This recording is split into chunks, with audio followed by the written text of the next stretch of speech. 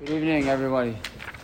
So we are now only a couple of weeks till Chanukah, so we got to get moving on Hilchos Chanukah. Siman Tafresh Ayin and Orach Chaim says that Mechaber B'Chaf Hey B'Kislev Maschilin Shmoneh Simei Chanukah. The 25th day of Kislev, the days of Chanukah begin. V'Asurim B'Hesed V'Tainis. A person is not allowed to give a hesed. He can't give a eulogy. If a person passes away on Chanukah, officially there's no eulogies on Chanukah and no tainis. So a person typically. Many people have the minhag to fast if they have a yahrzeit on the day of the yahrzeit. So on Chanukah, a person the minhag is not to fast on a yahrzeit. If a person has a bad dream, someone will fast a tanas chalom. You're not supposed to fast a tanas chalom on Chanukah. But doing malacha is permitted. In fact, the Mishnah Berurah talks about apparently there are people who during Chanukah, so they would all of a sudden they wouldn't do anything. It would end up be a day of times of batala. For Chanukah. That's not correct. It's a time of mutter b'asiyas malacha. Malacha is permitted during Chanukah. However, there's one minhag.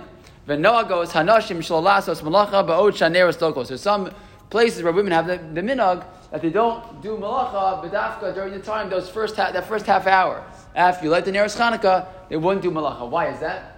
So one of the reasons given is because the nearest Chanukah you're not supposed to get any benefit from them. You can't use them. So if you remember, before the days of electricity, so if you're going to light Chanukah candles in your house. So we're like, don't get benefit from Neir's Chanukah. What's the big deal? I let Neir's Chanukah. I have the rest of my house to go use the lights. Well, in those days, they didn't necessarily always use. They didn't have lights, so you wouldn't necessarily have candles everywhere. So you had the Neir's Chanukah, and it'd be important to remember. If you can't do any malacha now, now I have candles. I can do a little extra laundry, do the dishes, whatever.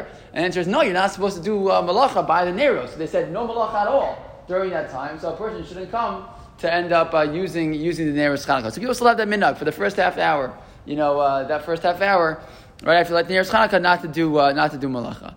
Fine. It continues the Mechaber Riboy Hasudo Shemar Ben Behem. So the fact is, he knew even then in the 1500s people had Chanukah parties. So the Chanukah parties that we have during Chanukah, Heim Sudas Rishus. It's a Sudas Rishus. It's not no requirement. There's no mitzvah of Suda on Chanukah. We've spoken many times. Purim versus Chanukah. Purim, they were about to kill our bodies, so we celebrate the bodies. Chanukah, they were just out to destroy our souls. They were out to get rid of the Torah mitzvahs. That's what they're out to do. So what do we do during Chanukah? It's not about parties. It's not about, it's nice to have, latkes, whatever. It's nice to do. But that's not the mitzvah of Chanukah. The mitzvah of Chanukah is to grow in learning. The mitzvah of Chanukah is to spend extra time in davening. The mitzvah of Chanukah is to focus on Avodas Hashem. How can we recommit ourselves? Right, Chanukah. We spoke a lot about Chanukah over this weekend. Right, Chanukah Samizbeach is about recommitting, right, to growth in Avodas Hashem, and that's really what Chanukah is all about. So therefore, says the Mechaber, having a Chanukah party is fine. It's nice. It's wonderful. It's great, but it's not a Sudas mitzvah.